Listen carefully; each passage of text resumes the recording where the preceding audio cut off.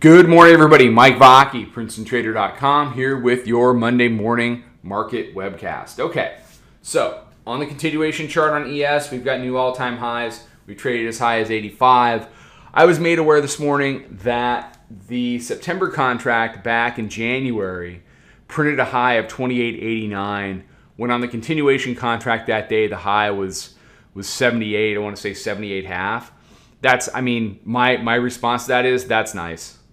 I mean, if somebody wanted to pay that much of a premium on that particular day, I mean, that's special. But for me, the continuation contract is what I use on my daily charts because it most mimics cash.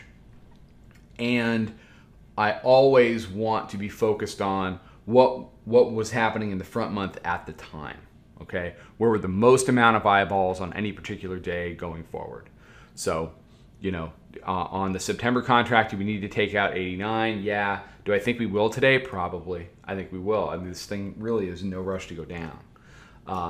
But for me, on the continuation contract, we've taken out the high from January 29th. And, you know, we were sitting at new all-time highs. Cash made a new all-time high on Friday, and it just kind of goes from there. So what's happening? You had, let me zoom this in a little bit. So the Bears had stopped the band ride back on the 22nd, 23rd. They stopped it here. They pulled back into the 9-day, and they just could not figure out the 9-day. And when that happened, it gave the dip buyers license to come in, continue to hold the 9-day.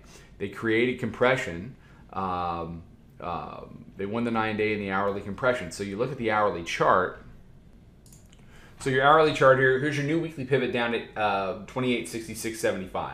So look, Thursday into Friday, compression, potential higher lows, whipped them up, whipped them back, Chop City, we're just fighting in this compression zone.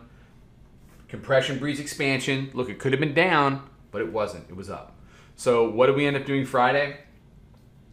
We were long 63.25, and we talked about that on social.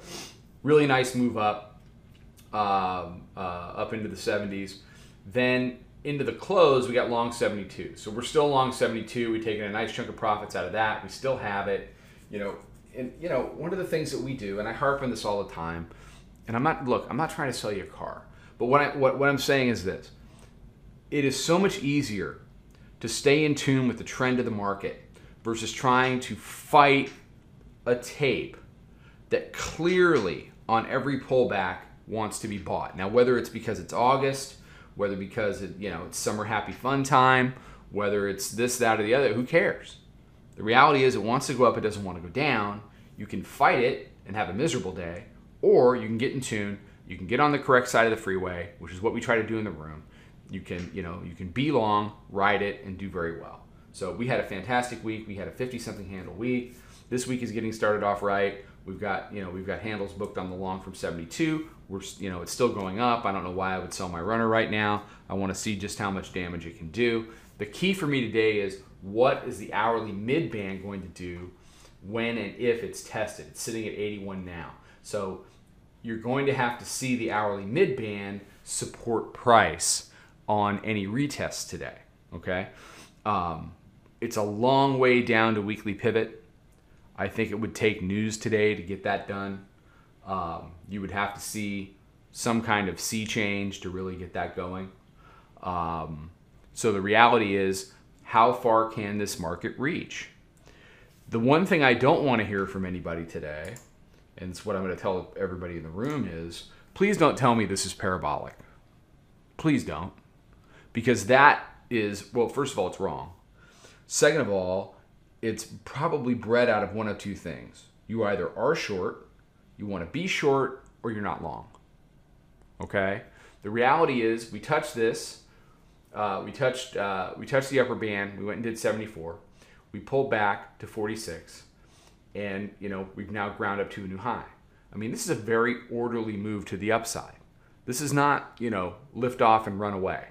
Maybe it turns into lift off and run away later. But as of 8:06 Eastern time on Monday morning, we're not parabolic. This is a very orderly grind to the upside. which makes it particularly frustrating to fight. We talked about this last week. It just drips, and it drips, and it drips, and it drips. And the weak shorts get stopped out, and the weak shorts get chopped out again and again and again. We call it rinse and repeat in the room, okay?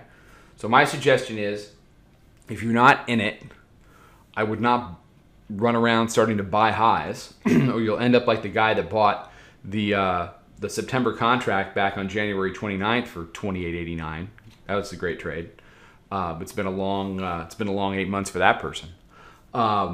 So what I would do is see what kind of opportunity presents itself this morning, especially on a move back to the hourly midband. If that wants to hold, then there's some opportunity there. And at least if you're wrong, if we are topping out, then you know where you're wrong, and then you know what the area is that you need to short against for a move down.